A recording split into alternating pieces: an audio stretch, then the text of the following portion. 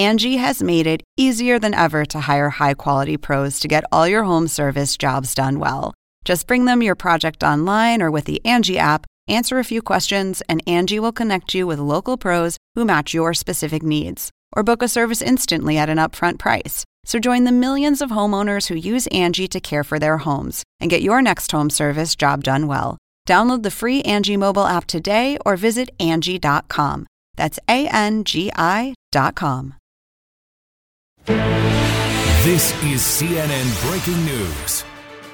Welcome to The Lead. I'm Jake Tapper, and we start, of course, with the breaking news. Former Trump advisor Steve Bannon has been indicted by a grand jury. An arrest warrant, we are told, will soon be signed by a judge. The indictment coming after Bannon refused a subpoena from the House Select Committee investigating the January 6th insurrection. Let's get straight to CNN's Jessica Schneider on the scene outside the courthouse. Jessica, what specifically has Steve Bannon been charged with? Well, Jake, we now know that Steve Bannon has been charged with 2 counts of contempt of Congress, and the Department of Justice issuing a release saying that those 2 counts stem from his failure to appear for a deposition and also his failure to produce documents for the House Select Committee. Obviously, this has been a several-week-long process. People around Washington, maybe around the country, wondering what the Department of Justice would do. All along, the Attorney General has been saying that they would follow the facts and the law to possibly prosecute this case. I was inside the magistrate judge's courtroom this afternoon when 2 attorneys from the U.S. Attorney's Office here in Washington presented that grand jury indictment to the magistrate judge. The foreperson of the jury was also in the courtroom. And the judge, the magistrate judge here, Merriweather, said that she would also be signing an arrest warrant here. The release from the Department of Justice has said that an arraignment date has not yet been set. But this is significant. We know that the grand jury has at least been meeting for several days, possibly over the past few weeks. And today we saw an FBI agent walk into the grand jury room, presumably to give testimony before the grand jury. And it was shortly thereafter that we saw the prosecutors from the U.S. Attorney's Office walk out of that courtroom and then 2 courtrooms down where they swiftly presented this grand jury indictment to the judge. So while this process may have taken a while from the time that the House referred this criminal contempt charge to the Department of Justice, it was pretty swift this afternoon from the time the grand jury decided to hand this indictment down to the time when it was presented to the magistrate judge to her signing an arrest warrant to the department releasing this information. So yes, now Steve Bannon, who was former chief strategist at the White House, indicted on 2 counts of contempt of Congress, 1 for refusing to appear for deposition, 1 for failing to produce documents. And of course, Jake, this will send a warning shot to the president's allies who have so far refused to cooperate or appear or may in the future refuse. This is a warning shot to them that the Department of Justice will and can move forward and charge people with contempt of Congress here. Jake? That's right. I mean, we should note that Congress calls people to testify all the time, and, you know, oil magnates and tobacco company executives don't want to do it, but you got to do it. So Merrick Garland, the Attorney General, has been criticized for taking his time with this. Did he have anything to say today? He did. He actually released quite a lengthy statement courtesy of the Department of Justice. I'll read just a little bit about it because he talks about the fact that throughout this process, they've adhered to the facts and the law. He said, "Since my first day in office, I have promised Justice Department employees that together we would show the American people by word and deed that the department adheres to the rule of law, follows the facts and the law, and pursues equal justice under the law." Presumably, Jake, the Attorney General getting this statement out there right away for any possible criticism or claims that he's playing politics here. Throughout this process, the Attorney General has stressed the facts and the law, leaving it up to his prosecutors, of course, with input from himself as Attorney General. But he has let this process play out despite all of the cries of what's happening. Why isn't the Department of Justice moving fast enough? Today, the Department of Justice acted. The federal grand jury acted, handing down this 2-count indictment. And the Attorney General here sticking by his message that this was all about the rule of law and not politics. Jake? All right, Jessica Schneider, thanks so much. I want to bring in CNN's Paula Reed, who's here with me in studio, Evan Perez also with us, and also Caroline Polisi, a federal criminal defense attorney, and Philip Bump, national correspondent for the Washington Post, as well as former prosecutor Ellie Honig. Paula, let me start with you. before this happened, the news that we were going to talk about was the fact that former White House Chief of Staff Mark Meadows defied the committee today, refused to show up. I think that there are probably going to be a lot of Trump associates who see Steve Bannon arrested, which will happen soon enough, and think, maybe I should cooperate. Absolutely. It's great news for the committee because we've seen so far they've had difficulty getting meaningful cooperation from the folks in Trump's inner circle who they have subpoenaed. Now, I know in talking to sources, there are certainly witnesses who have specifically been watching. What exactly is going to happen to Bannon? Will there be any consequences for completely defying this subpoena? Now, as seen, as you just noted, the former Chief of Staff, Mark Meadows, he took the Bannon approach, too. Instead of saying, look, there are some matters that may be privileged here, he just took a blanket approach and completely defied his subpoena. And the committee has already signaled that it may refer him to for criminal contempt. Evan, what comes next? So a judge is going to put his or her signature, I guess her signature on a warrant to arrest him. When would that happen, and what are the stages here? Look, I think, Jake, we can expect his arrest either today or perhaps they'll ask him to surrender on Monday.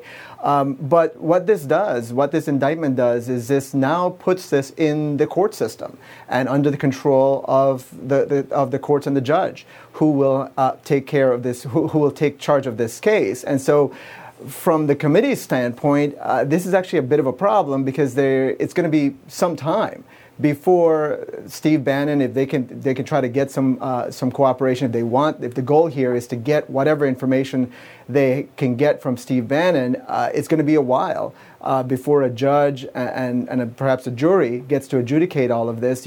Trials here in Washington, they don't happen very quickly. So from that standpoint, it's a bit of I think it's going to be a bit of a frustration for the congressional committee. That said, as Paula pointed out, this is, and Jessica pointed out, this is definitely a shot across the bow for anyone else who wants to defy. And, the idea that the Justice Department for the first time in more than 30 years is enforcing one of these things and has done the work that they believe shows that they can prove this beyond a reasonable doubt, I think really will weigh on all of those other witnesses. Again, it's going to be a while, though, before the committee gets what it actually wants here. And Caroline, so we should obviously remind our viewers that an indictment is not a conviction. But theoretically, if Steve Bannon were to be convicted of 2 counts of contempt of Congress, is there jail time involved? How much? Is there a fine involved? How much?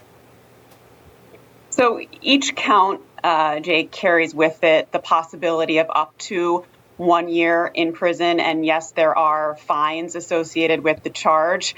I would just note, if I were Mark Meadows today, I would be shaking in my boots because he was hoping that this exact situation wouldn't exactly happen. And now it's showing, those that would take the same path not to do so. It's been really a dirty little secret amongst those who represent people in front of these types of committees that really congressional subpoenas don't have very much teeth. You can really, bargain and cooperate with the other side in terms of what you can cover and what issues you don't want to cover. I think this is going to change the legal landscape for congressional inquiries going forward in every sense of the word. And Philip, do you think the other Trump allies, who as of now had been generally refusing to cooperate with this January 6th committee, do you think this is going to cause them to change their behavior, to try to find some way to cooperate with the committee so they are not held in criminal contempt of Congress? Yeah, I mean, I think that it's really important to remember the very, very wide difference between Mark Meadows and Steve Bannon. Steve Bannon, I think, has very, very few qualms about being seen as a martyr to the cause of Trumpism and going to jail and doing a perp walk in handcuffs and saying, I stood alongside Donald Trump and so on and so forth. I mean, he's already faced charges once in the past 4 years, right? Mark Meadows, I think, is going to have a much harder time convincing himself that is worth it, right? He to the point that was just made, I think Mark Meadows was very much hoping that this would not be seen as an eventuality. Obviously, the shift in administration, the shift in the Department of Justice means that this same tactic that Donald Trump and his allies used when Trump was president, they knew that the Department of Justice under Donald Trump was not going to prosecute them for contempt. Now everything has changed, and now this is a very real threat as manifested by Steve Bannon. And I just find it hard to believe that there are going to be a lot of people who are going to be as willing potentially as Bannon to do the perp walk and to potentially face these repercussions. But Ellie Honig, let me ask you, Mark Meadows was at the time of January 6th and the lead up to it, the White House chief of staff, as were a number of individuals that the committee has sought information and testimony from, including Stephen Miller and Kayleigh McEnany and a bunch of others. Their claim to executive privilege, do you think that they potentially have a stronger claim to executive privilege than Steve Bannon, who Trump fired, calling him Sloppy Steve several years ago and was a private citizen at the time? Is there a difference there, do you think, in how much Congress will actually vote to hold a Mark Meadows in contempt of Congress?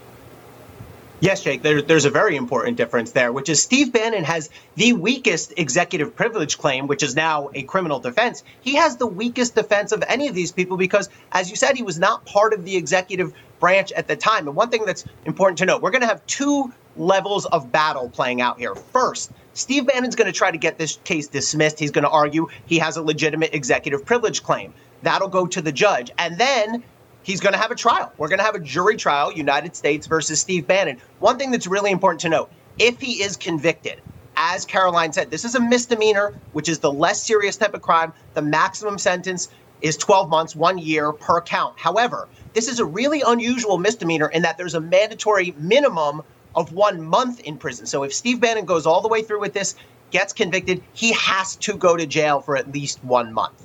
Let's bring in Republican Congressman Adam Kinzinger. He joins us on the phone. This is obviously a breaking news story. He is, of course, a member of the January 6th Select Committee. He voted to hold Steve Bannon in criminal contempt of Congress. First of all, Congressman Kinzinger, what's your reaction to the news that the Department of Justice, a grand jury, has indicted Steve Bannon on 2 counts of criminal contempt of Congress? Well, thanks, Jake. Yeah, I think this is great news, not just because of, the actual Steve Bannon part of this. He's going to be important. But I think it sends a really important message to future, invited witnesses, future folks that are subpoenaed. You cannot ignore Congress. The reality is you may not like it. You may not like the investigation. You may think nothing wrong was done, but you're not going to be able to avoid it. And that is important for the people of the United States to be able to have their voice heard, to be able to get answers through Congress. So this is certainly a good thing, and I hope it sends a chilling message to anybody else that was going to follow through like this. There were individuals, there were Republicans who voted to hold Steve Bannon in criminal contempt of Congress, and not just you and Liz Cheney, the only 2 Republicans on the January 6th committee. There were others. As always, it was just a handful of Republicans, but there were others. Do you think they will be willing to join when it comes to holding somebody who has a better claim of executive privilege, such as former White House Chief of Staff Mark Meadows, who basically flipped you guys the bird today by not even showing up to testify? Do you think others will be willing to hold him in criminal contempt the same way as they did Steve Bannon? Yeah, if we go that route, I certainly hope so, because, yes, maybe Mark Meadows, for instance, can argue a little more logically, but still, I think it's pretty clear that there is no logical reason for there to be, a resistance through the claim of executive privilege. That'll be adjudicated in the courts. We're on a faster timeline than I think the Trump people wanted us to be on, which is good. But yeah, I certainly hope not just those that have voted for contempt before, but even future folks will vote for it, because the reality is it's becoming pretty clear through the justice, through the courts, that they are making false claims. And if the Republicans take control of Congress in a year, which looks fairly likely, they're going to want to have subpoena power too. And it's going to be hard to argue for subpoena when you were part of doing everything to resist subpoenas for a very serious thing like January 6th. But just to not to put too fine a point on it, if Republicans take control of Congress next year, and we should know you're not running for re-election, so you would not be in that group. But if that were to happen, you would expect them to kill the January 6th committee if it still exists and it has not made its conclusions at that time. I think there is absolutely no doubt that would happen, and I think that is why, we were happy to see the expedited timeline by the appellate court. And I think that's why frankly, the Trump folks are trying to stall. They don't have a claim of executive privilege. They know the answers aren't going to be great for them. So their hope is to make it to, swearing in next year or the year following. Steve Bannon obviously has been lying about the election for months and months and months. Lying to the American people is not a crime, unfortunately. Right. What exactly are you looking? Are you trying to figure out how much he may have tried to conspire to bring people to Washington to violently stop the counting of electoral votes? What are you looking for, you and the committee? Yeah, he's a piece of a very broad picture. We've interviewed 150 witnesses so far. We expect to have a lot more. He's going to bring a piece to that. So, obviously there was his comments the day before January 6th where he was kind of wink and nod. This is going to go way different than you expect. Very much seems to have known something was going to happen. And so there's a lot of stuff, participating in the war room prior. What we want to know is, what did he know? Who was he talking to? Who was coordinating? If there's nothing to hide, you come in and you talk to the committee and you tell us there's nothing to hide. If there's something to hide, you resist subpoenas and ultimately get indicted by the DOJ. We just want answers. That's what the American people deserve, no matter what side of the political spectrum they are. And most importantly, that is what the future history books deserve, a full accounting of that day, free of conspiracy, free of lies, and free of politics. What do you say to the Republican colleagues of yours whose lives were being threatened that day by this mob that Donald Trump and others incited and sent to the Capitol, and the mob seemed to be trying to stop the counting of electoral votes? Their lives were on the line, and yet so many of your colleagues don't seem to care, don't seem interested in any sort of information being forced from Steve Bannon. What did they tell you privately? Well, so many of them privately, agree with that we need answers, but they tell me they're in, a district that they can't do that. Well, so am I. And, what I tell them, and I've kind of run out of, patience to try to convince, but what I tell them is look, everybody when you run for Congress, there's not a single person that runs for Congress not having some kind of a moral red line. Without no person runs thinking, I'm never going to take a tough vote if it can save the country. But somehow when you get in the job, re-election becomes the most important thing. And you can convince yourself that, boy, if it's not me, it's going to be somebody worse. Well, this is the moment. This right here is the moment where if we don't stand up and get answers, we're going to see the country change in a very dark way, and it'll be totally foreseeable.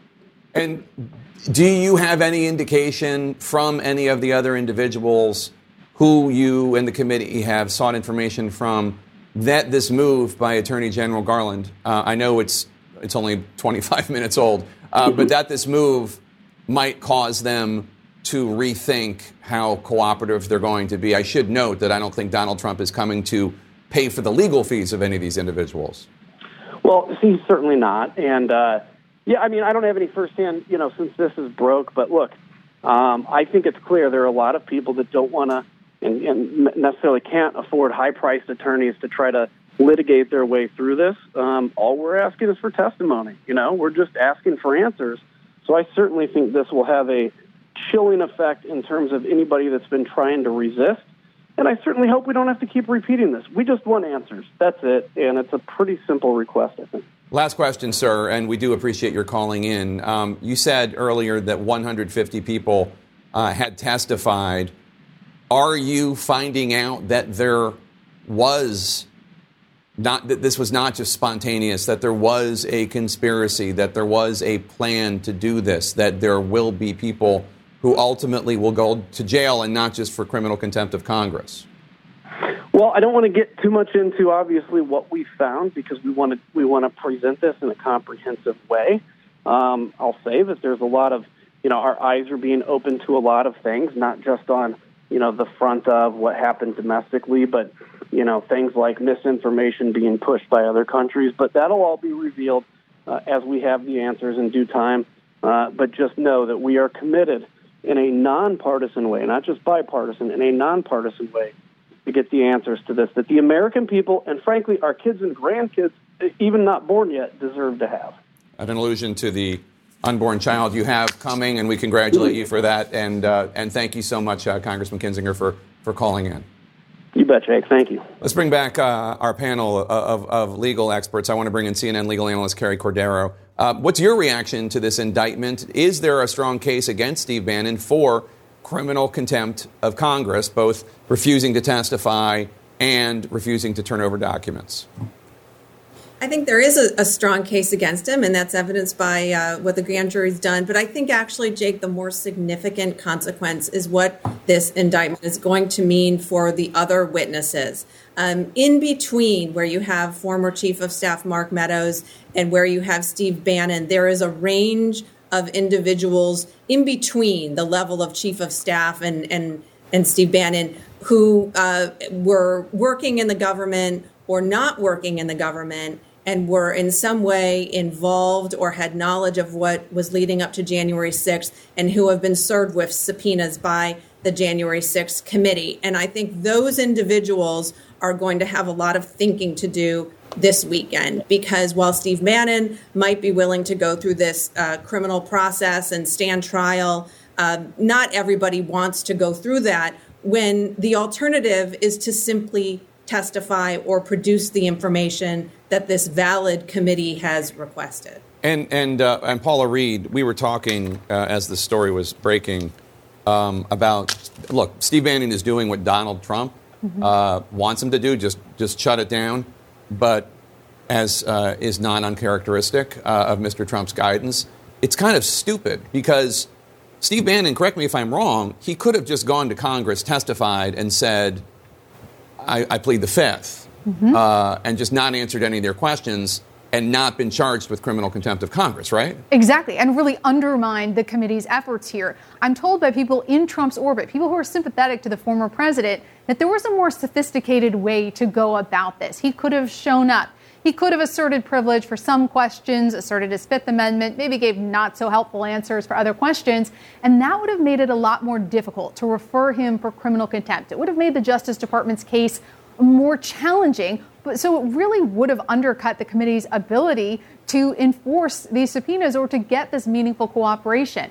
But I am told that he is playing to an audience of one, and he does have the resources to fight this case, which is why he took this approach. But again, there was a more sophisticated way for him and for Meadows to approach this that would have perhaps protected them from criminal contempt referrals and also really undermined the committee. And Ellie Honig, what about the documents? Because obviously Steve Bannon was charged with 2 counts of criminal contempt of Congress. Paula just explained the easy way he could have dodged criminal contempt of Congress by not showing up to testify charge, just show up and be uncooperative or plead the fifth, non-responsive, give a speech to insult the Democrats, whatever, and that would have avoided that. What about the documents that he was asked to produce? Is there a way he could have avoided a criminal contempt of Congress charge for failing to produce those?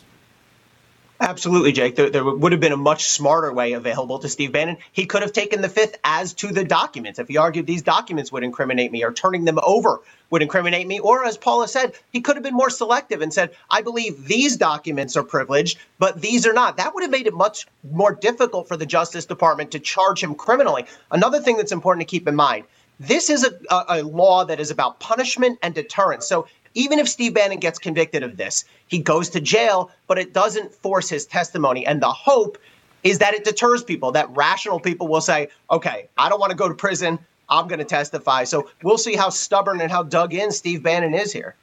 Let me bring back Evan Perez, who's our Justice Department correspondent. Evan, what do we know about the internal debate at the Justice Department about how to proceed with all of this?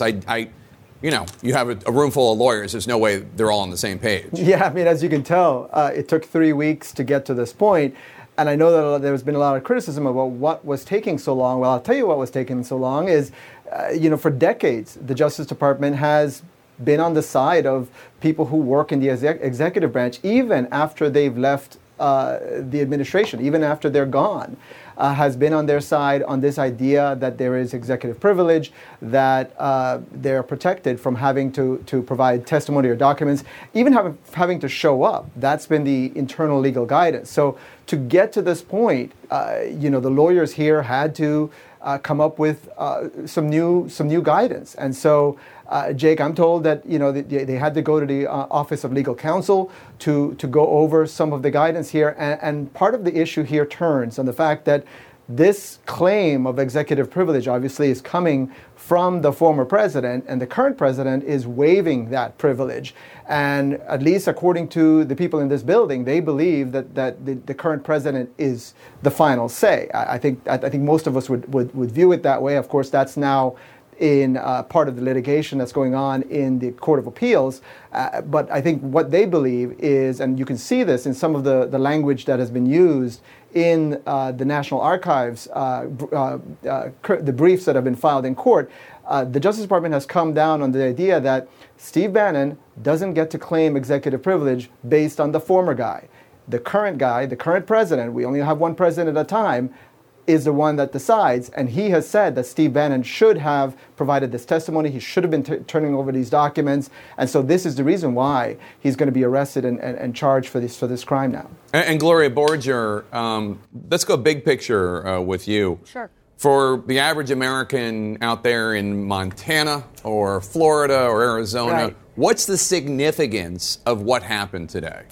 Well, it's very significant because what it means is that Congress has oversight responsibilities of the executive branch that cannot be denied, period. And that what the Justice Department has done today is to say people who are contemptuous of that, people who do not honor congressional subpoenas will be held in contempt. And, it's not like there's a huge fine or jail time or anything else like that, because there is jail time, a maximum of a year, I believe, and a small fine, maybe $1,000, whatever it is. But it's not good to be held in contempt of Congress. And what it says is that Congress has to be able to do its job, period. And I just want to read something to you from Congressman Jamie Raskin, who's on the committee. He says, and I quote, "I am certain there will be little patience for anyone who is just blowing off congressional subpoenas. We have been moving promptly to respond to defiance to any House subpoenas." And that is exactly what they're doing, because they've been blowing it off. You saw the former chief of staff today not even showing up for a deposition, blowing it off, not showing up, showing their contempt, if you will. And what the Justice Department is saying is that, this is Congress's job, and you cannot do this. We have, 3 branches of government here. And I think it's a hugely important step as we try and unravel what happened on January 6th, but it's also a hugely important step for the balance of power. Yeah, I keep thinking about Hillary Clinton, Secretary of State Clinton, testifying for hours and hours, 11 hours before the House of Representatives about the tragedy That's right. at Benghazi. It's not always pleasant, but our system is built around checks and balances. Much more on our breaking news. Trump advisor Steve Bannon has been indicted by a federal grand jury on 2 charges of criminal contempt of Congress. Everyone stick around. We're going to squeeze in a quick break. We'll be right back.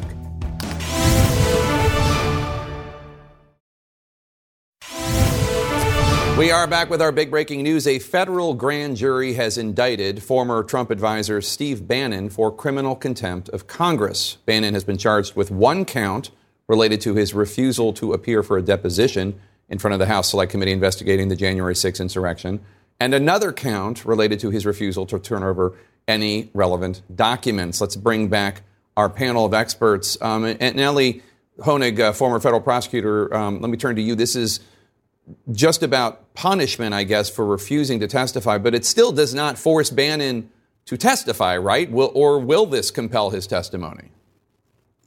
No, as a legal technical matter, Jake, it's just about punishment. It's just about potential prison time. So if he goes all the way to trial and he's found guilty, he'll get sentenced. He'll serve at least 1 month in prison. But that does not force him to go in front of Congress and testify. The thinking here is that people generally are rational beings. We can argue about whether that applies to Steve Bannon. But when faced with the possibility of prison, they're going to opt to testify. And the same lesson, I think the idea here is, may apply to other people who may be having similar thoughts to Steve Bannon, that they'll be deterred and they'll choose testifying over getting indicted. And Evan, there is a Justice Department memo about charging people who worked in the White House. Could that protect Mark Meadows, who is the White House Chief of Staff, former White House Chief of Staff, who refused to testify, flipping a bird, essentially, to the January 6th committee today, and not Steve Bannon? Well, look, I think Meadows thinks it does, but I think what the Justice Department has done today, and what you've seen from the legal guidance that is behind the position taken by the National Archives, is that the current president has waived that privilege. So therefore, it does not apply. He's not shielded at all. Meadows and Bannon have been claiming that because the former president was asserting that privilege, that it still covered them, that it still applied to them. We can see today from the fact that Steve Bannon is being charged that the Justice Department is saying, no, it doesn't work that way.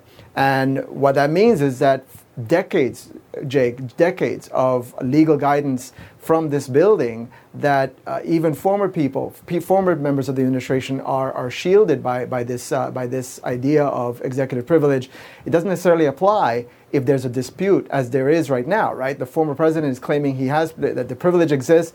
The current president is saying no, and the Justice Department is siding squarely with the current president, saying no, this doesn't work. And so, look, we're going to wait to see what the appeals court and whether the Supreme Court takes up that challenge. But it looks pretty like thin odds for them to succeed on this at this point. And Paula Reed, let me ask you about that, because, look, I understand the argument. Steve Bannon was a private citizen running his podcast, whatever mischief he was up to. He does not get to claim executive privilege, even if he was talking to the president. But Mark Meadows was the White House Chief of Staff at the time, and still President Biden said to the January 6th committee, no, have at it. I'm not going to allow privilege to be invoked. Were you surprised about that? Were Trump's lawyers surprised about that? I was a little surprised, but I can tell you the sources that I speak with within Trump orbit were certainly surprised, because at the beginning of this investigation, they told me, look, if anyone's going to get privilege protection, it would be the chief of staff, possibly the White House counsel, but we haven't gotten to that. They argued that, of course, they're not going to waive privilege for the chief of staff because they don't want a potentially Republican-led House in about 14 months to turn that back around on them. So I asked sources inside the White House about that during the course of this investigation. And they argue, look, we're not sweating a future Jim Jordan investigation because we believe that the insurrection was an extraordinary circumstance. And this is unusual, and this is not what privilege was meant to protect. It's a strong legal argument, but it could potentially be a lawyer full employment act in 14 months if Republicans take control of the House and want to start experimenting with this idea of what is and is not an extraordinary circumstance. Right, and Phil Bump, if he's still there, Phil Bump, one of the arguments that you just heard from Paula Reed, the White House, the Biden White House argument, is an argument based on planet Earth, where this January 6th insurrection was an extraordinary, horrific thing. But as we know, there are a number of Republicans in the House of Representatives who do not currently reside on planet Earth. They live on this Trump world where the insurrection was on Election Day and there was all this election fraud, all these things that are not true. So the Biden people can say, well, this is just extraordinary circumstances, and future Congresses, future majorities in Congress will respect that.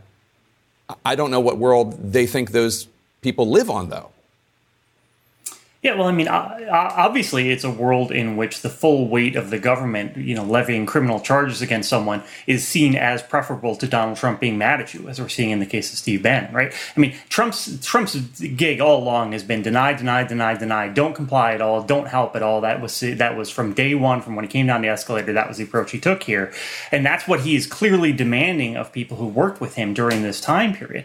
And so the question is, again, Steve Bannon understands, like he is very much entwined in that world financially and politically. The question is how many other people are going to make that same calculus. Mark Meadows not showing up today suggests, if you read the indictment, it's basically like a how-to of how to avoid contempt charges. All you have to, say which things you're going to say are privileged. Give us a list of what those things are, documents and testimony, yada, yada, yada. If you read that, you come away with, here is a way in which I can comply, but still not be held in contempt right off of the bat from the committee. That's not the angle that Steve Bannon chose. I think it's very fair to assume it's because because Donald Trump said, if you help at all, I'm going to go to war with you. Something along those lines. We've certainly seen him do things like that in the past. And I'm just not sure how much weight that's actually going to carry for a lot of these folks, low-level former White House staffers who are not necessarily going to think that that's the best bet to make. Let me bring back Evan Perez, who covers the Justice Department for us. When this is it's Friday at 4:38 p.m. East Coast time.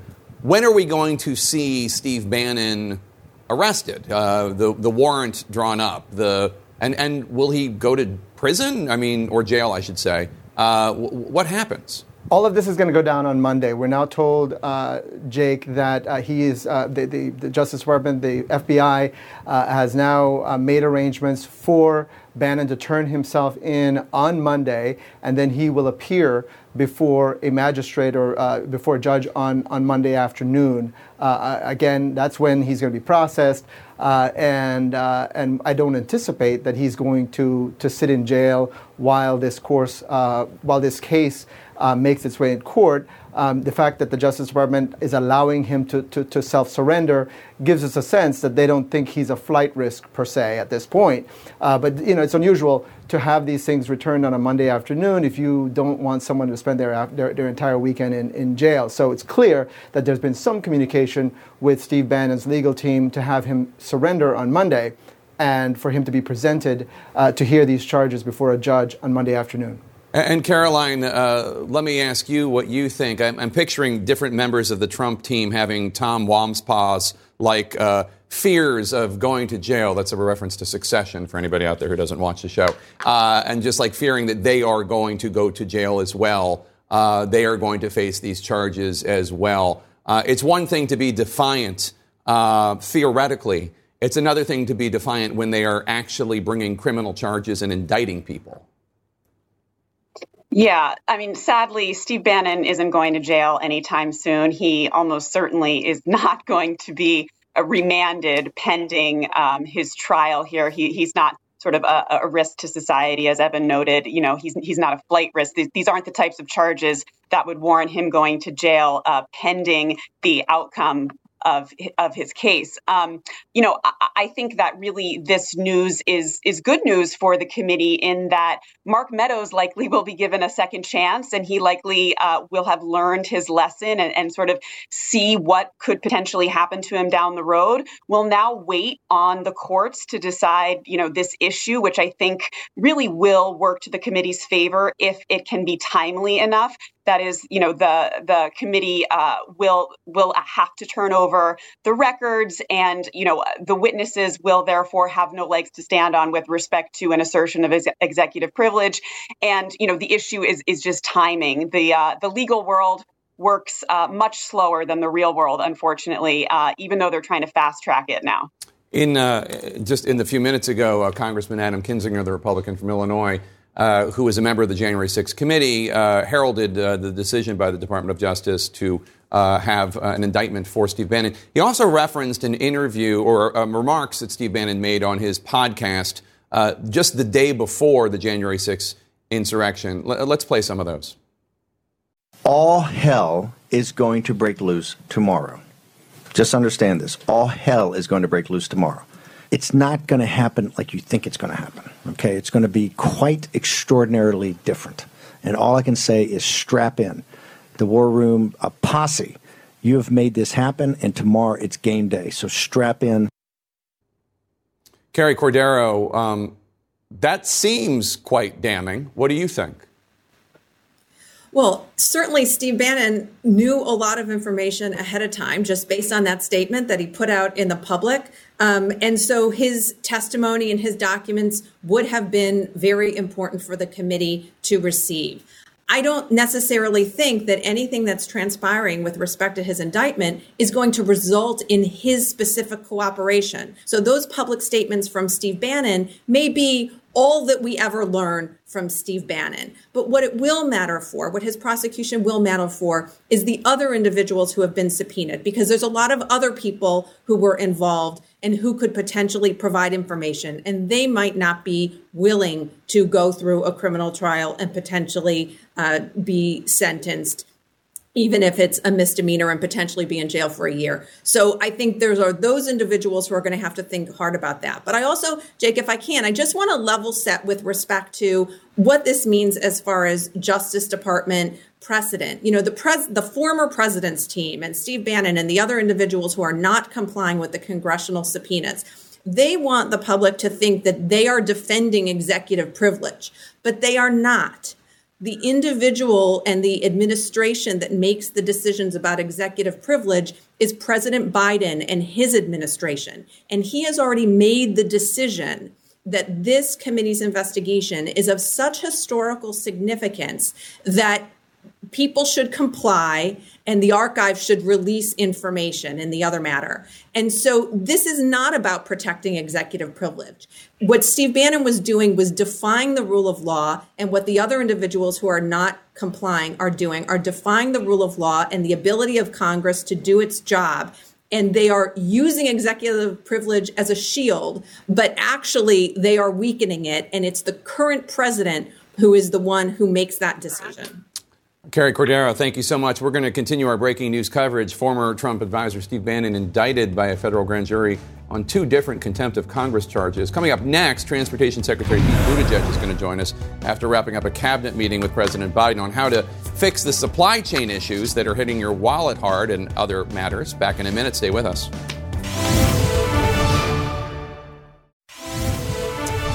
More breaking news for you now. This out of the White House, where President Biden just wrapped a meeting with top cabinet officials where he announced plans to name someone from outside the administration, outside the Biden administration, to oversee implementation of the $1.2 trillion infrastructure bill. Let's discuss with Transportation Secretary Pete Buttigieg. Mr. Secretary, so obviously you just came out of that cabinet meeting with President Biden.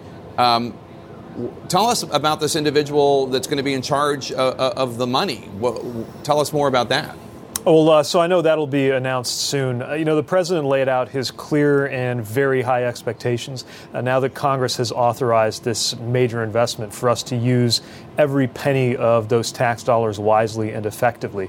He was in charge of seeing to that in the Obama-Biden administration. He's very proud of the exceptionally low rate of waste and abuse that happened with the hundreds of billions of dollars of stimulus money that went out then. And he's made clear that he expects us to meet that same very, very high standard. A lot of responsibility on agencies like mine, but also the White House will be coordinating and leading on that accountability, just as they have with the American Rescue Plan. And we take that responsibility very seriously. So in addition to celebrating the passage of this historic bill, even before the signing has happened on Monday, already a real focus on that implementation, that execution, so that as we're funding those roads and bridges, as we're improving those ports and airports, the trains in transit, and all the other things in the bill, that every American has full confidence that it's going to be spent wisely and spent well.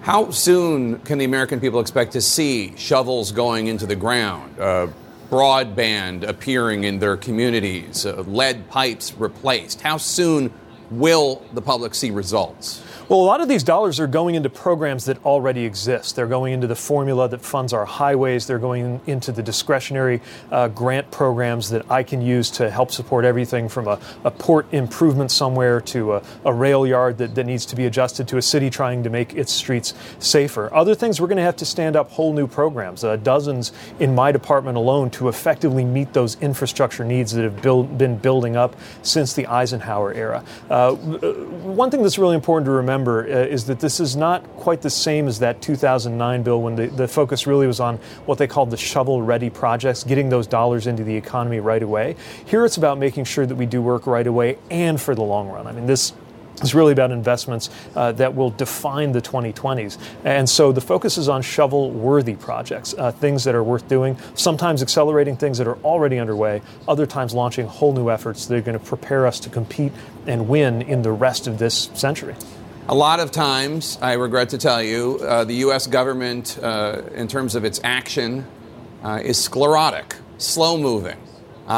We saw that happen with the rent relief program that passed last year to help individuals who were hit hard by COVID pay their rent, even if they were unemployed, and very little of it went out the door in time. We also saw that happen with COVID relief money going to states and cities that were slow to spend the money. A lot of it remains unspent. how can you ensure that that doesn't happen with $1.2 trillion? And you just talked about standing up new government projects. Well, that's where we've got to build on the success of our best programs and make sure that we have the right kind of nimble approach to get these things done. The good news is we have a lot of state and local partners who are poised and ready to put these dollars to work.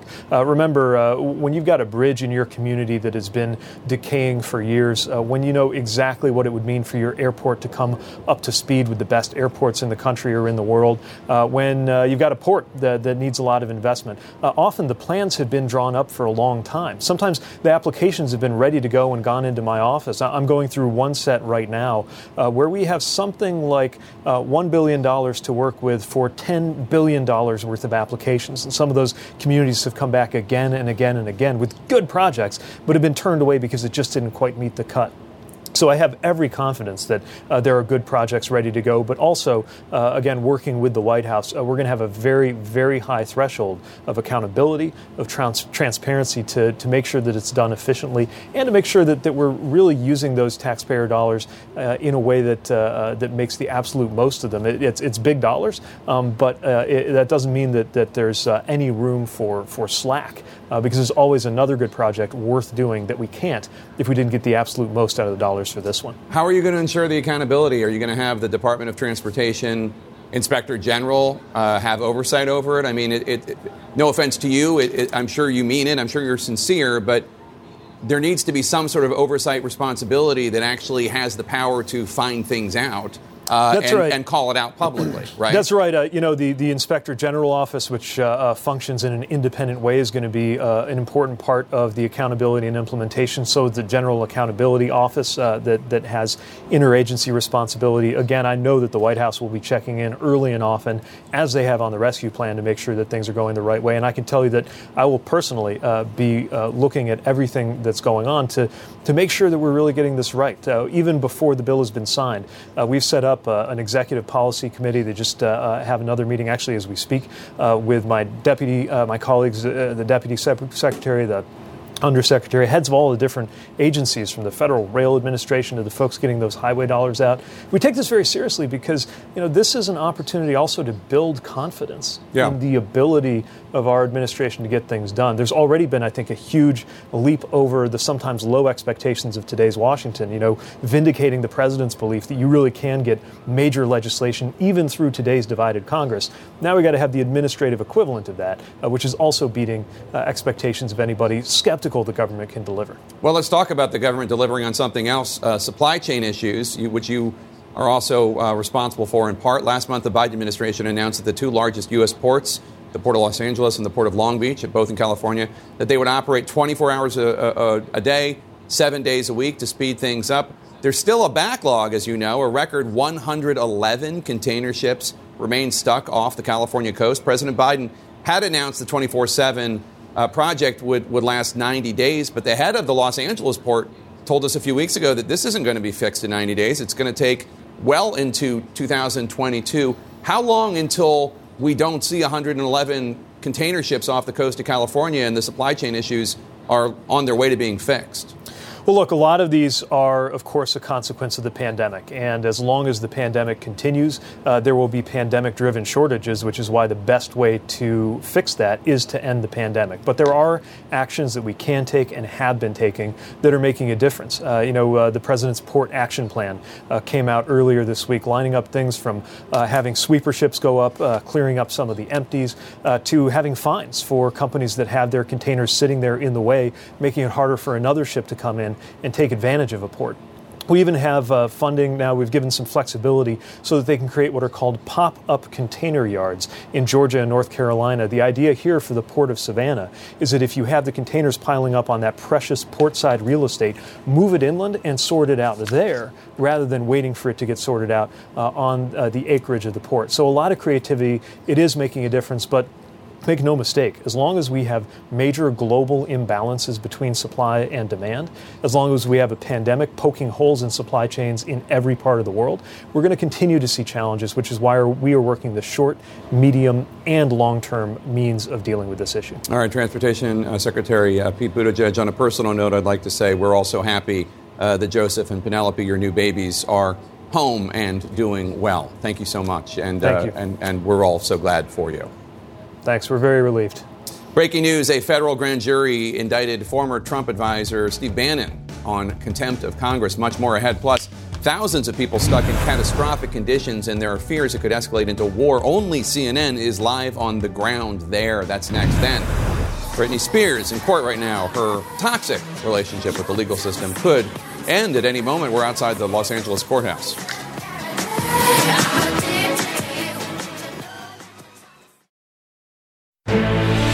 This is CNN Breaking News. Welcome to the Lead. I'm Jake Tapper, and we begin this hour with the breaking news of the day. A federal grand jury has indicted former Trump advisor Steve Bannon for criminal contempt of Congress. Bannon has been charged with one count for his refusal to appear for a deposition before the January 6th committee, and another count related to his refusal to produce documents for the committee. Let's get straight to CNN's Jessica Schneider. She is outside the courthouse where this all just took place. Jessica, when should we expect to see Bannon in court? That's the big question here now, Jake. We're waiting to see how exactly this plays out. But I was inside the courtroom when this magistrate judge, Judge Robin Merriweather, said she would sign this arrest warrant. So now the question becomes, does Steve Bannon surrender or is he arrested? An arraignment date for him has not yet been set, but his case was just assigned to a Trump-appointed judge, Judge Carl Nichols, who was appointed by Donald Trump in June 2019. So the question is, when does Steve Bannon possibly get arrested? When does he surrender? That still remains to be seen. But of course, a federal grand jury handing down this 2-count indictment this afternoon. This is a grand jury who at least heard from one witness, as we saw today. Our producer, Hannah Rabinowitz, has actually been staking this out for several weeks, and today she noticed the activity. We came down to the courthouse. We saw an FBI agent going into the grand jury courtroom, presumably testifying, and then shortly thereafter, that's when two prosecutors from the U.S. Attorney's Office came out of the courtroom, walked 2 courtrooms down to the magistrate courtroom, and that's where they handed down this indictment that was returned by the grand jury. The foreperson of the grand jury was also in the courtroom, and the magistrate judge said that she would be signing this arrest warrant for Steve Bannon. This is a Justice Department, according to the Attorney General's statement, who has acted according to the rule and the law. We saw that play out today with the federal grand jury returning this indictment. Attorney General Merrick Garland, he issued a statement very shortly after news of this indictment came out, Jake, saying that they adhered to the rule and the law here, and that's something that the Attorney General has stressed all along, obviously not wanting to appear like the DOJ under President Biden is playing any sort of politics here. Jake? All right, Jessica Schneider outside the courthouse. Thanks so much. Let's turn now to CNN's Kara Scannell for more breaking news. Kara, you have some new reporting about former President Trump's own legal problems. Yeah, that's right, Jake. I do. I mean, first, I just want to add something to what Jess was reporting. We just learned from one source familiar with the matter that Steve Bannon will self-surrender on Monday to face these charges. But as for the former president, he just scored 2 big legal victories. I'll start with the most significant. You'll remember the former Apprentice contestant, Summer Zervos, sued the former president for defamation after she said that he lied about her allegations that he had sexually assaulted her. We're learning today through a court filing and her attorney that she has agreed to drop that lawsuit, to dismiss the lawsuit.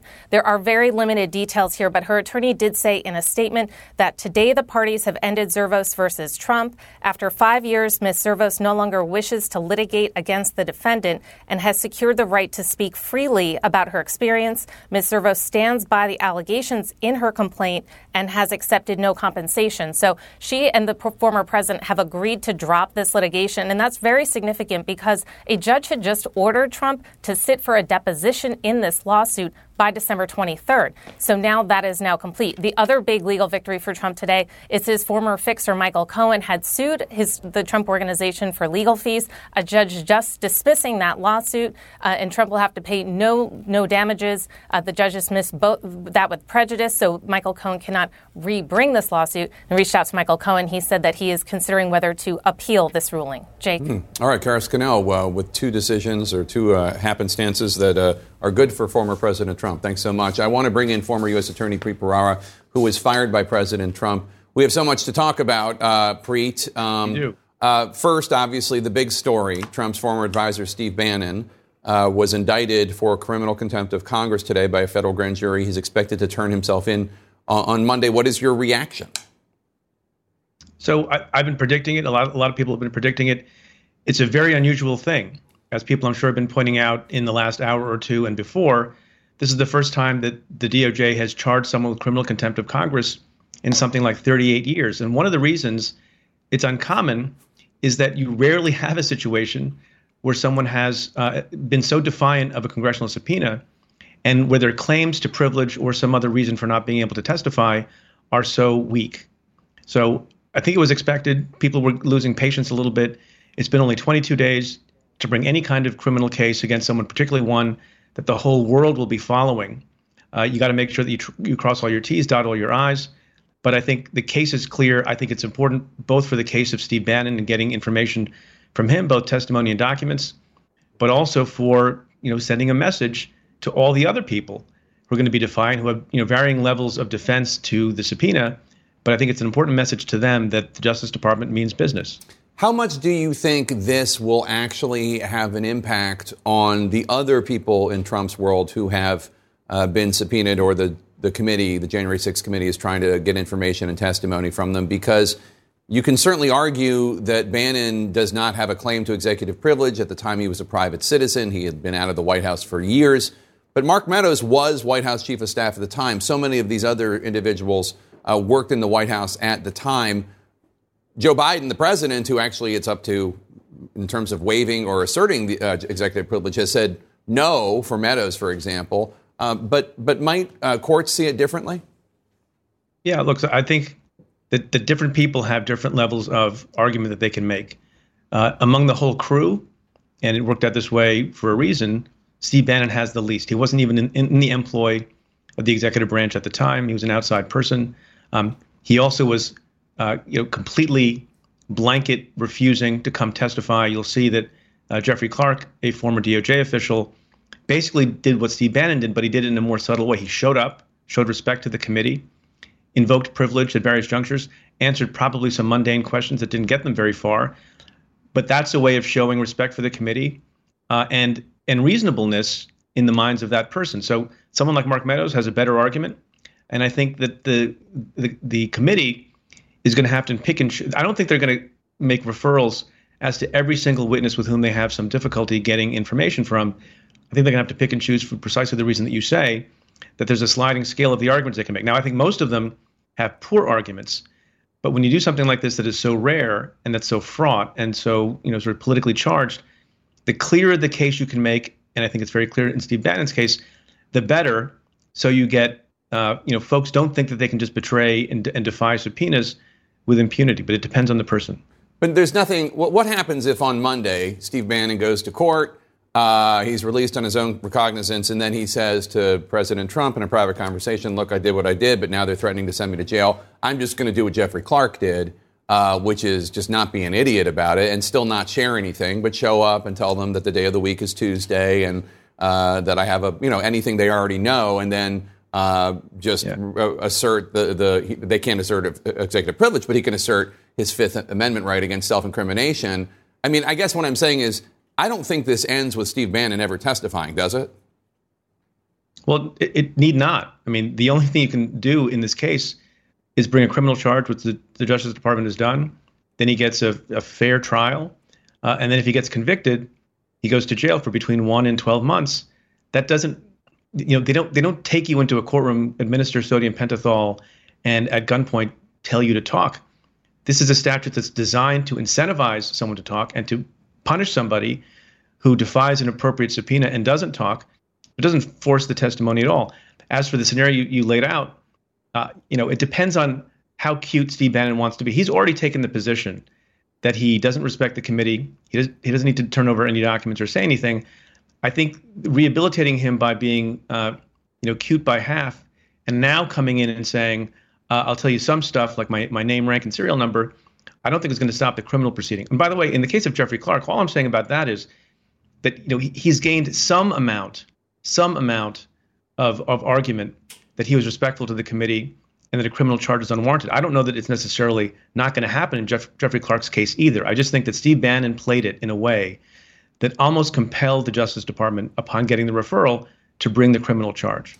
If there is suspicion of criminal activity by Steve Bannon, why can the FBI not just seize his email and see if there are any records? I mean, I guess that's the question I have, because if they don't think that there's actually possible criminal activity, then what is this all for?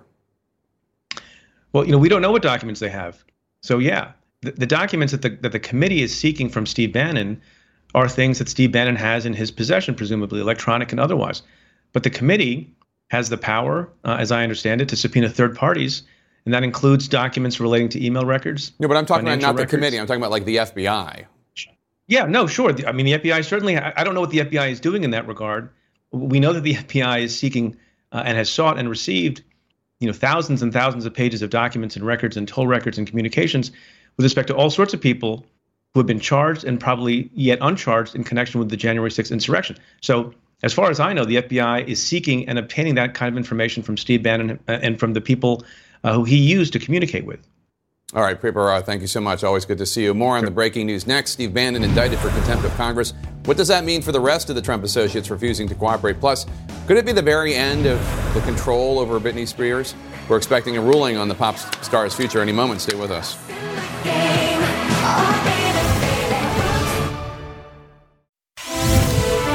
Back with our breaking news. Former Trump senior advisor Steve Bannon indicted by a federal grand jury on 2 counts of contempt of Congress. Let us discuss. First of all, I do want to say, Kirsten Powers, you do have this new book, which I wanted to talk about today, but we have all this breaking news. It's called Saving Grace, and it says, speak your truth, stay centered, and learn to coexist with people who drive you nuts. We will talk about this at a future date, but it is a lovely book getting wonderful reviews. So your reactions to this big news. Steve Bannon, one of Trump's most powerful advisors, who has built an entire cottage industry around War Room, MAGA, Stop the Steal, blah, blah, blah. What do you think? I think Steve Bannon it makes sense that he would push the limits of legality. It's not the first time that he's done this. Recall that if it were not for President Trump's pardon, he would still be dealing with the legal entanglements of alleged fraud, where he was alleged to have pocketed $1 million from Trump supporters who wanted to donate to build the wall. So this is not Steve Bannon's first brush with the law, but he doesn't have a President Trump in the White House to save him this time. And I think when it comes to him versus the other people who are in potential trouble here, his set of incentives are different, because him being a bomb thrower or a martyr, that's different than if you're someone who's a more establishment person. But nevertheless, the rule of law is the rule of law. Just because you're someone who has a really popular podcast and commands a lot of Trump's base does not get you out of that. Right. I think that, Steve Bannon does fashion himself as a martyr. I don't know that this really changes much of the calculation for him. Now, this is not a conviction, so we'll see if he might like this. Serves jail time, but he might like this. Whereas if you're Mark Meadows and if you're some of the other former Trump administration officials who've been subpoenaed by Congress and are refusing to cooperate, this may send a message that there will be consequences for refusing to do so. And that's why this decision is so significant, because it really does reinforce that Congress has the authority to carry out oversight of the executive branch. In fact, that is one of its core responsibilities. And you will potentially be held accountable if you defy, a subpoena request or refuse to cooperate with an investigation. And the Biden administration has also made its position, I think, pretty clear here, where they don't really see this as a case where executive privilege applies. They've said that this attack on democracy on January 6th is fundamental for the American public to really get to the bottom of what happened, who was involved, what they knew, when they knew it. And so I think this is a very significant ruling that could have implications for the rest of the committee's work. It was Congressman Adam Kinzinger called in at the top of the show and said that he fully expects that if Republicans retake the House in a year, they'll kill this committee. So he wants this to go quickly, because he thinks that they're living on borrowed time. Yeah, the clock's obviously running, and all of the delay tactics have been meant to try to run out that clock. I think this is obviously good for the Bannon brand, different for if you're a working lawyer who needs good standing in a bar, for example, not that kind of a bar, the bar. Right, the bar. Then if you were to be indicted and then, convicted, that would obviously impact your ability to practice law. But if you're operating outside the system anyway, and the worst penalty is a month in not a prison but a jail, maybe that's worth it for your brand. I'm watching something different. You saw Jim Jordan kind of tease it just within the last few minutes. which is the idea that in letting this go forward, the Biden administration is undercutting its own executive privilege or the future of executive privilege. I understand why that's a captivating argument. I'm not sure it's true, but I'm interested in hearing more about that. And just to give some background on that, so Congressman Jim Jordan, who is one of the big MAGA guys in Congress, Republican of Ohio, if Republicans take control of Congress of the House in a year, he likely will be the chairman of the Judiciary Committee. And I'm already hearing buzz from the Hill that within a couple months he will start impeachment proceedings against Joe Biden. And I asked a member of Congress who told me this, for what? And the member of Congress said, for whatever polls best. Yeah, that's problematic, I think would be the right word. I think that the thing that I'm actually looking for is I do think it's great for the Bannon brand. That's when people are sort of saying, why didn't he just go in and just talk to them? I think this is exactly what he wants to do. He wants to be a martyr. He would love to go to jail. And I also think it's something that Republicans are going to weaponize. And it's going to be, look at the lawless Democrats and the politicized Justice Department and Joe Biden going after his political enemies, even though that's not what happened here. But that is how this will be spun. I can almost guarantee on the right, this will be used as another way to get the voters ginned up. And if you're Steve Bannon, it will be another way to say, I'm being persecuted by the Biden administration. And just to remind folks, I ran this clip not long ago, but Kinzinger referred to this when I was interviewing him in the last hour about why Steve Bannon's testimony is so important, because people think that he had knowledge of what was about to happen on January 6th from his popular podcast. Take a listen. All hell is going to break loose tomorrow. Just understand this. All hell is going to break loose tomorrow. It's not going to happen like you think it's going to happen. Okay? It's going to be quite extraordinarily different. And all I can say is strap in. The War Room, a posse. You have made this happen, and tomorrow it's game day. So strap in. Well, I mean, he's either the second coming of Nostradamus, or maybe he knew something that was going to happen. Well, and in that clip, he sounds to almost be sort of trying to take credit for, hey, it's my posse. It's the people that listen to my show are going to be doing things tomorrow. So, I mean, in a way, yes, it's important to do an investigation, but he's already put a lot out there, sort of putting himself at the center of a lot of what happened on January 6th. I was interested by something you said, Kirsten, though, about the impeachment question and the idea that this is something Republicans would pursue if they got the House back. I think it would be a gross misreading of the mandate that Republicans would get. Yes. If look, Republicans are doing quite well in the polls right now. They're feeling good about next November, and they have every reason to be. It's highly likely that there will be a Speaker, Kevin McCarthy, and I am sure that he is not interested in continuing the January 6th commission, and I'm sure that if Jim Jordan wants to bring impeachment proceedings, there won't be a lot of resistance. But that is not why Americans will be electing Republicans, at least what we know now about why they're dissatisfied with Biden.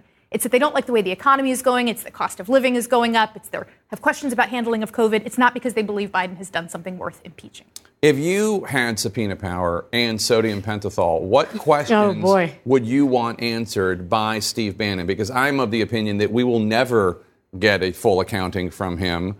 Because ultimately he will either go to jail and he will and be glad to do so. It will be great for his brand, or he will end up doing what is the smarter course, which is just to agree to testify and just take the fifth, plead the fifth, and not answer any questions. But what do you want to know? What did he mean when he said tomorrow is game day? What did he mean when he said that you have no idea what's going to happen tomorrow? There was a lot of subtext in what he was talking about there. And, there were these efforts, of course, to undermine the outcome of the election, to delay the certification of the vote. But I think it's pretty clear in Steve Bannon's comments in that podcast that there was more planned on that day. And it wasn't just going to be a rally and then, a peaceful protest at the Capitol. It ended up, of course, it culminated in the insurrection. And for Steve Bannon, for a lot of these other officials, what did they know in the weeks, months, days prior to those events? And I think, there's this select committee and the investigation there. And then there's also these records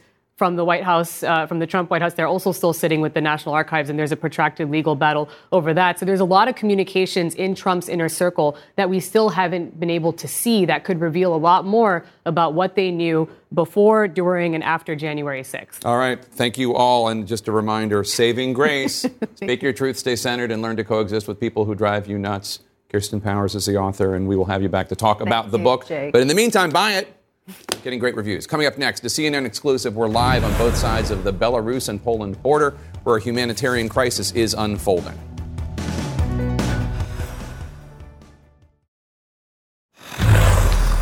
And we are back with a CNN exclusive in our world lead today. Thousands of innocent people stranded, trapped in the middle of a humanitarian and geopolitical crisis amid threats of hunger, hypothermia, and what the United Nations is calling catastrophic conditions. This is happening on the border between Poland and Belarus, and there is fear that the situation could escalate into a military confrontation with the U.S. and EU allied on one side and Russia on the other. Today, Russia and Belarus held joint paratrooper drills near Poland, exercises that the Belarus Defense Ministry says was in connection to the border situation. CNN has exclusive coverage of this crisis on both sides of the Belarus-Poland border. Fred Pleitkin is in Poland. Matthew Chance is in Belarus. Let's start with Matthew, who went to that migrant camp and has had a closer look at the dangerous conditions they're facing. These are the desperate trapped on the front line of Europe's latest refugee crisis. We gained exclusive access to the burgeoning camp at the Polish border in Belarus. Help! Help! Help, help, the little boy shouts. But there's barely enough help here to keep everyone alive. Already people have died in the cold as Polish forces stand guard on the other side. We can see how close we are. Just across this razor wire fence are Polish security forces there on Polish territory, keeping a close eye on the situation, trying to prevent refugees, migrants from this camp here in Belarusian territory from crossing over that frontier line. You can see there are thousands of people here. 2,000 now, say Belarusian officials, but with migrants still flooding in from the Middle East and Asia, it could be 5,000, they told CNN, in just another week. For Europe, that's a threat. You want to sit down? Sit down. Sit down. You're warming your children's gloves here. Yes. Most, like Binar, have already paid big money to traffickers or Belarusian travel agents just to get this far. You're telling me you've paid $2,000, which is a lot of money, right, to come from Iraqi Kurdistan to here? Yes. Do you think you're going to get through? Do you think you will go to Germany? Yes. You do? Yes, we are all people stay in here, want to go to the Germany. Yes, but do you think it will happen? You'll try? Yes. We try. We don't want to stay in Poland. And the more migrants arrive, the more desperate their plight. We witnessed these refugees frantically scrambling for firewood, essential supplies, as temperatures here plummet. When Belarusian aid workers arrive with food and water, the scenes are even more full. I'm hungry. Oh no. I hope you get some food. Well, you can see these are pretty extraordinary scenes. You've got Belarusian military forces essentially trying to push back the crowd of migrants that's gathered round this distribution of aid. They're just giving out bottles of, plastic bottles of water. But the people here are so desperate for any kind of nutrition, any kind of food, water, shelter. Well, look, they're being asked all now to kneel down in front of the Belarusian security forces. And when they kneel down, look, then some of them are being allowed to go through. Who is this? His name is Ajit. Hello, Ajit. How are you? Hi. You good? You speak English too? Do you speak a little bit of English? Yeah. Shohan and her 4-year-old son also travelled to Belarus from Iraqi Kurdistan to help her child, she told me. We came here because of my son, because he needs an operation. He needs an operation? Yeah, big operation in the back. Oh, no. Yeah, he can't walk away without this. Oh, I see. He's got this splint on his leg. Yeah, he can't walk away without these shoes. Why didn't you do this operation in Kurdistan? Because not very good. Maybe he failed, and the operation failed. And we need to go to Germany. Everyone and the doctor told me that the operation in Germany is very good. But now Germany looks a long way off, with Belarus and the West blaming each other for this crisis. It's these people stuck in the middle who are paying the price.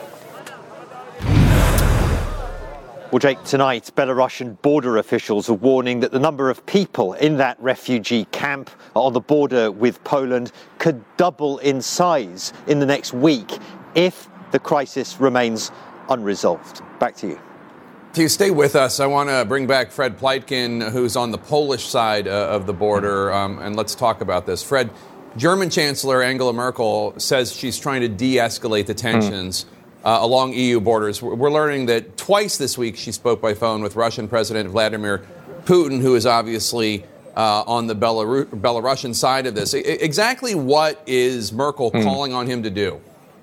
Yeah, and of course it's clear why she's trying to do that. It was so interesting in Matthew's piece where you really saw that pretty much everywhere there, the people who are there, they want to go to Germany. And so Angela Merkel really feels she needs to get involved. Essentially, she admitted that she wanted Vladimir Putin to play a constructive role. She said she asked Vladimir Putin for help. And she's actually getting some criticism here in Europe now for thinking that Vladimir Putin would actually play a constructive role. From the last readout that we have from their phone conversation, the most recent one, apparently all Vladimir Putin said is that he believed that the only way out of this was for the EU to restart dialogue with Alexander Lukashenko. Of course, the European Union has no interest in doing that after you had those elections in Belarus, which the EU says they believed were not free and fair, after the opposition was crushed in Belarus, after Belarus brought down an EU-flagged commercial airliner, and now after this is happening, certainly right now, the EU is talking about tougher sanctions rather than new dialogue with Alexander Lukashenko, Jake. And Matthew, Russia, it's not just closely allied with the dictatorship in Belarus. It is brazenly inserting itself into the standoff, participating in paratrooper drills with Belarus near the border. I can't imagine. I mean, the sight of uniformed troops literally raining down from the sky has got to be very concerning for those on the ground. Well, I think it's concerning for those on the ground across the border on the European side, because, yes, there have been these joint paratroop exercises that took place today, just a short distance from the border, linked precisely because of the escalation in tensions with European countries, with Poland in particular, over this refugee crisis. There have also been a couple of, very high-profile overflights by nuclear-capable bombers from Russia in the region as well. And so, Russia is really sort of backing to the hilt its Belarusian ally. And, just like Alexander Lukashenko, the Belarusian leader, has been warning of the possibility of a military confrontation if this crisis escalates, it's been made quite clear by Moscow that they stand four square behind their ally if it comes to that. And Fred, Poland is accusing Belarus authorities of using green lasers to temporarily blind Polish soldiers. It seems that a provocative act could push this already tense situation into a much bigger kinetic conflict. Yeah, it certainly could, and I do think that the threat is really real from being here on the ground. And the Poles also released video of that incident where they said that those laser pointers were used. And in general, you can see from a lot of the videos that are being released from that border region, have been released over the past couple of days, that there is a good deal of belligerence between the Polish forces and the Belarusian forces, which of course are in very close proximity. And that's why I think you were absolutely right, Jake, to say that this is a humanitarian crisis that's unfolding there that could have very, very big implications for the region if it spirals out of control. Certainly it seems as though the threat is there, Jake. All right, Matthew Chance and Fred Pleitgen with excellent reporting from both sides of the Belarus-Poland border. Thanks to both of you. Coming up, an American journalist sentenced to years in prison in a place where the military has been wiping away democracy and freedom. We're going to talk to another journalist who was imprisoned abroad next. Stay with us.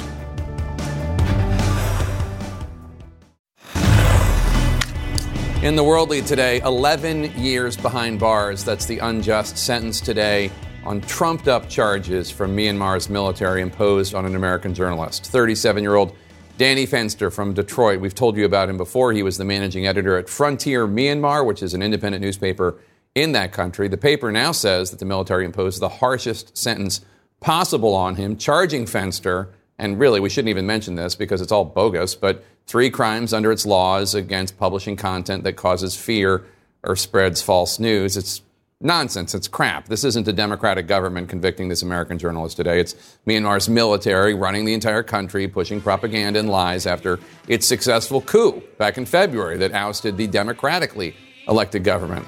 Let's bring in another journalist who sadly knows all too well about being detained by a power-hungry, undemocratic regime, Jason Rezaian, the Washington Post journalist who spent 18 months locked up in Iran on their trumped-up charges. He's author of the book Prisoner and the podcast 544 Days about his time in prison. The lead recommends both. Jason, thanks so much for being here. So Danny Fenster is now convicted of violating what's considered basic freedoms of the press here in the United States and in the Western world. What's your reaction today to the sentence, 11 years? Well, first of all, my heart goes out to Danny and his entire family. I know the feeling of being unjustly detained. A single day is a nightmare. 11 years is a prospect that no one should have to accept for the crime of doing journalism.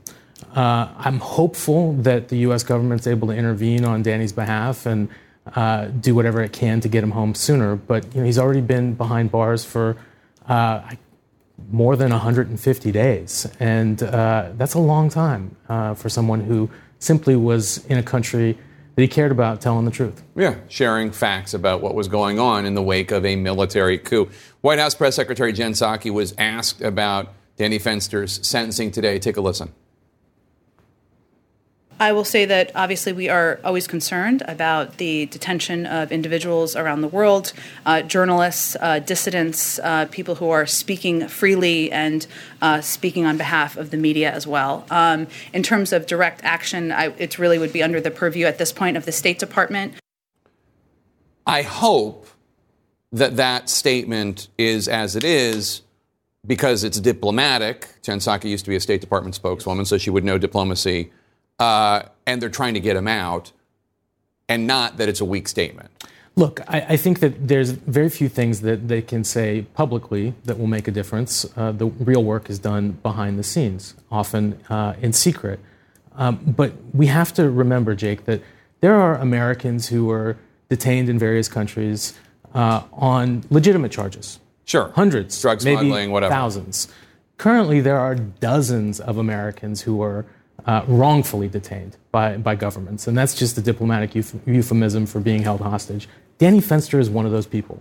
And the State Department considers him one of those people. And I hope that they are actively pursuing every diplomatic means available to them, including asymmetrical ones, right? This is not the sort of thing that is done in a public negotiation that has a press conference that follows it. It's done behind the scenes, and I hope that's taking place right now. Well, Frontier Myanmar, the newspaper that Danny Fenster worked for, said the military is trying to intimidate all remaining journalists in Myanmar by punishing him for speaking truth, for reporting facts, and that his arrest is really retaliation for economic sanctions that the U.S. has imposed on the country because of the coup.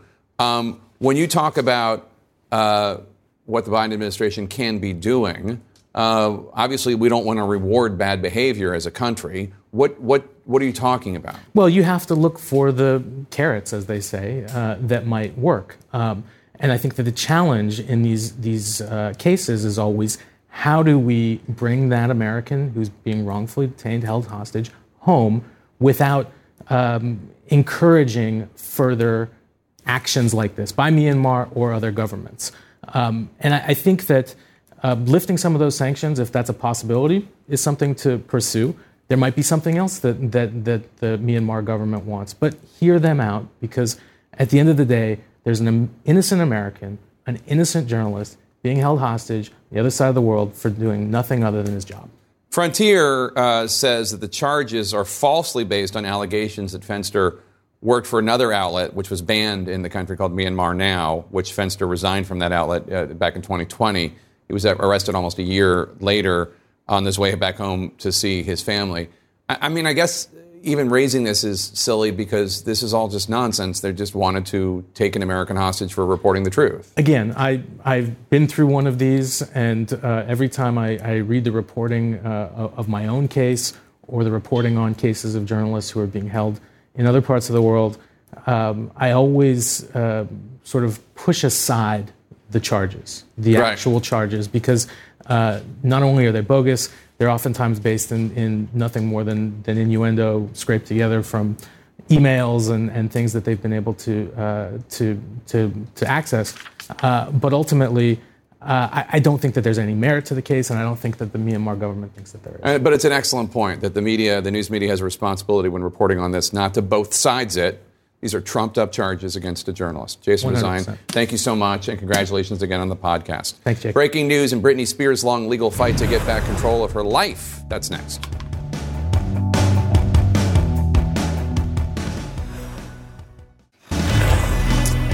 Breaking news in our pop culture lead today. Britney Spears' long battle to win her freedom is over. Supporters of the pop star celebrated outside a Los Angeles courtroom just moments ago after a judge granted the singer's request to terminate her 13-year conservatorship, under which she had no control of her life, really, including her own reproductive freedom. Let's go live now to CNN's Chloe Melas in Los Angeles. And Chloe, you were inside the courtroom when the decision was announced.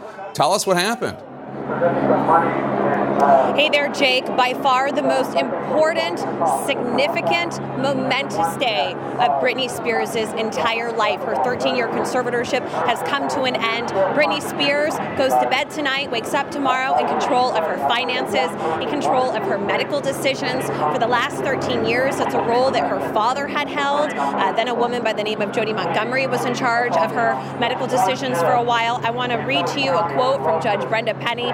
She said, quote, "Effective today, the conservatorship of the estate and person is hereby terminated." It's official. Now also, Jake, something that Britney Spears said multiple times during her emotional testimonies over the summer was that she wanted the conservatorship terminated without a medical evaluation. And Judge Brenda Penny agreed to that Britney does not have to undergo any more doctor's appointments or medical evaluations in order for this conservatorship to be over. But the temporary conservator of her $60 million estate, a man by the name of Mr. Zabel, he has a few loose ends to tie up when it comes to her finances, but otherwise, it's over. And Chloe, this ruling follows a tumultuous, long, highly publicized legal battle between the singer and her father. Obviously, conservatorships in general have been part of this debate and discussion, but specifically when it comes to these two, Britney and her dad, does this mean her legal fight with her father is over?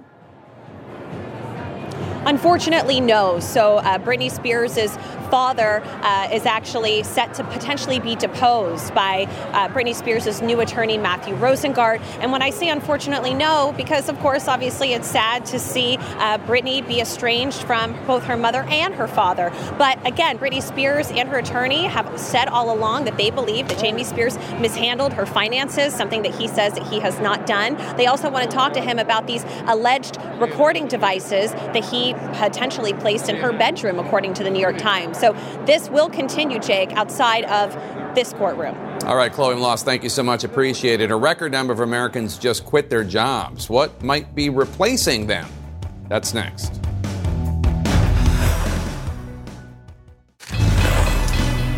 In our money lead, is the labor shortage setting the stage for a robot takeover? Companies added a record 29,000 robots in the first 9 months of this year, a greater than 37% increase over the same period last year. The rush to add robots comes as a record 4.4 million Americans quit their jobs in September.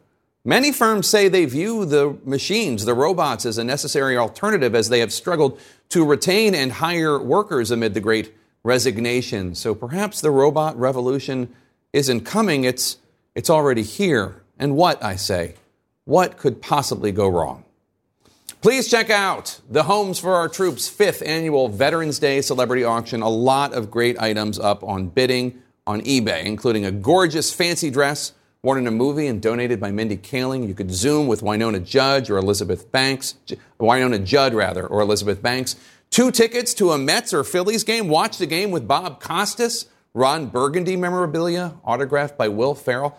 All proceeds go to build specially designed homes for severely wounded veterans and their families. You can see all the items at ebay.com/HFOT, Homes for Our Troops. Bidding ends on Sunday. Until then, be sure to tune in to State of the Union Sunday morning. Among the guests, Director of the National Economic Council, Brian Deese, Republican Congressman Fred Upton, plus more of our exclusive interview with Republican Congressman Anthony Gonzalez, 9 and noon Eastern on CNN. Our coverage on CNN continues now. I'll see you Sunday morning.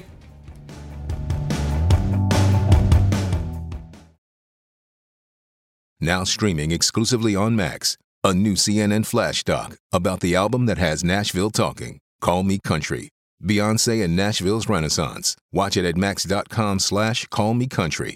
Max subscription required.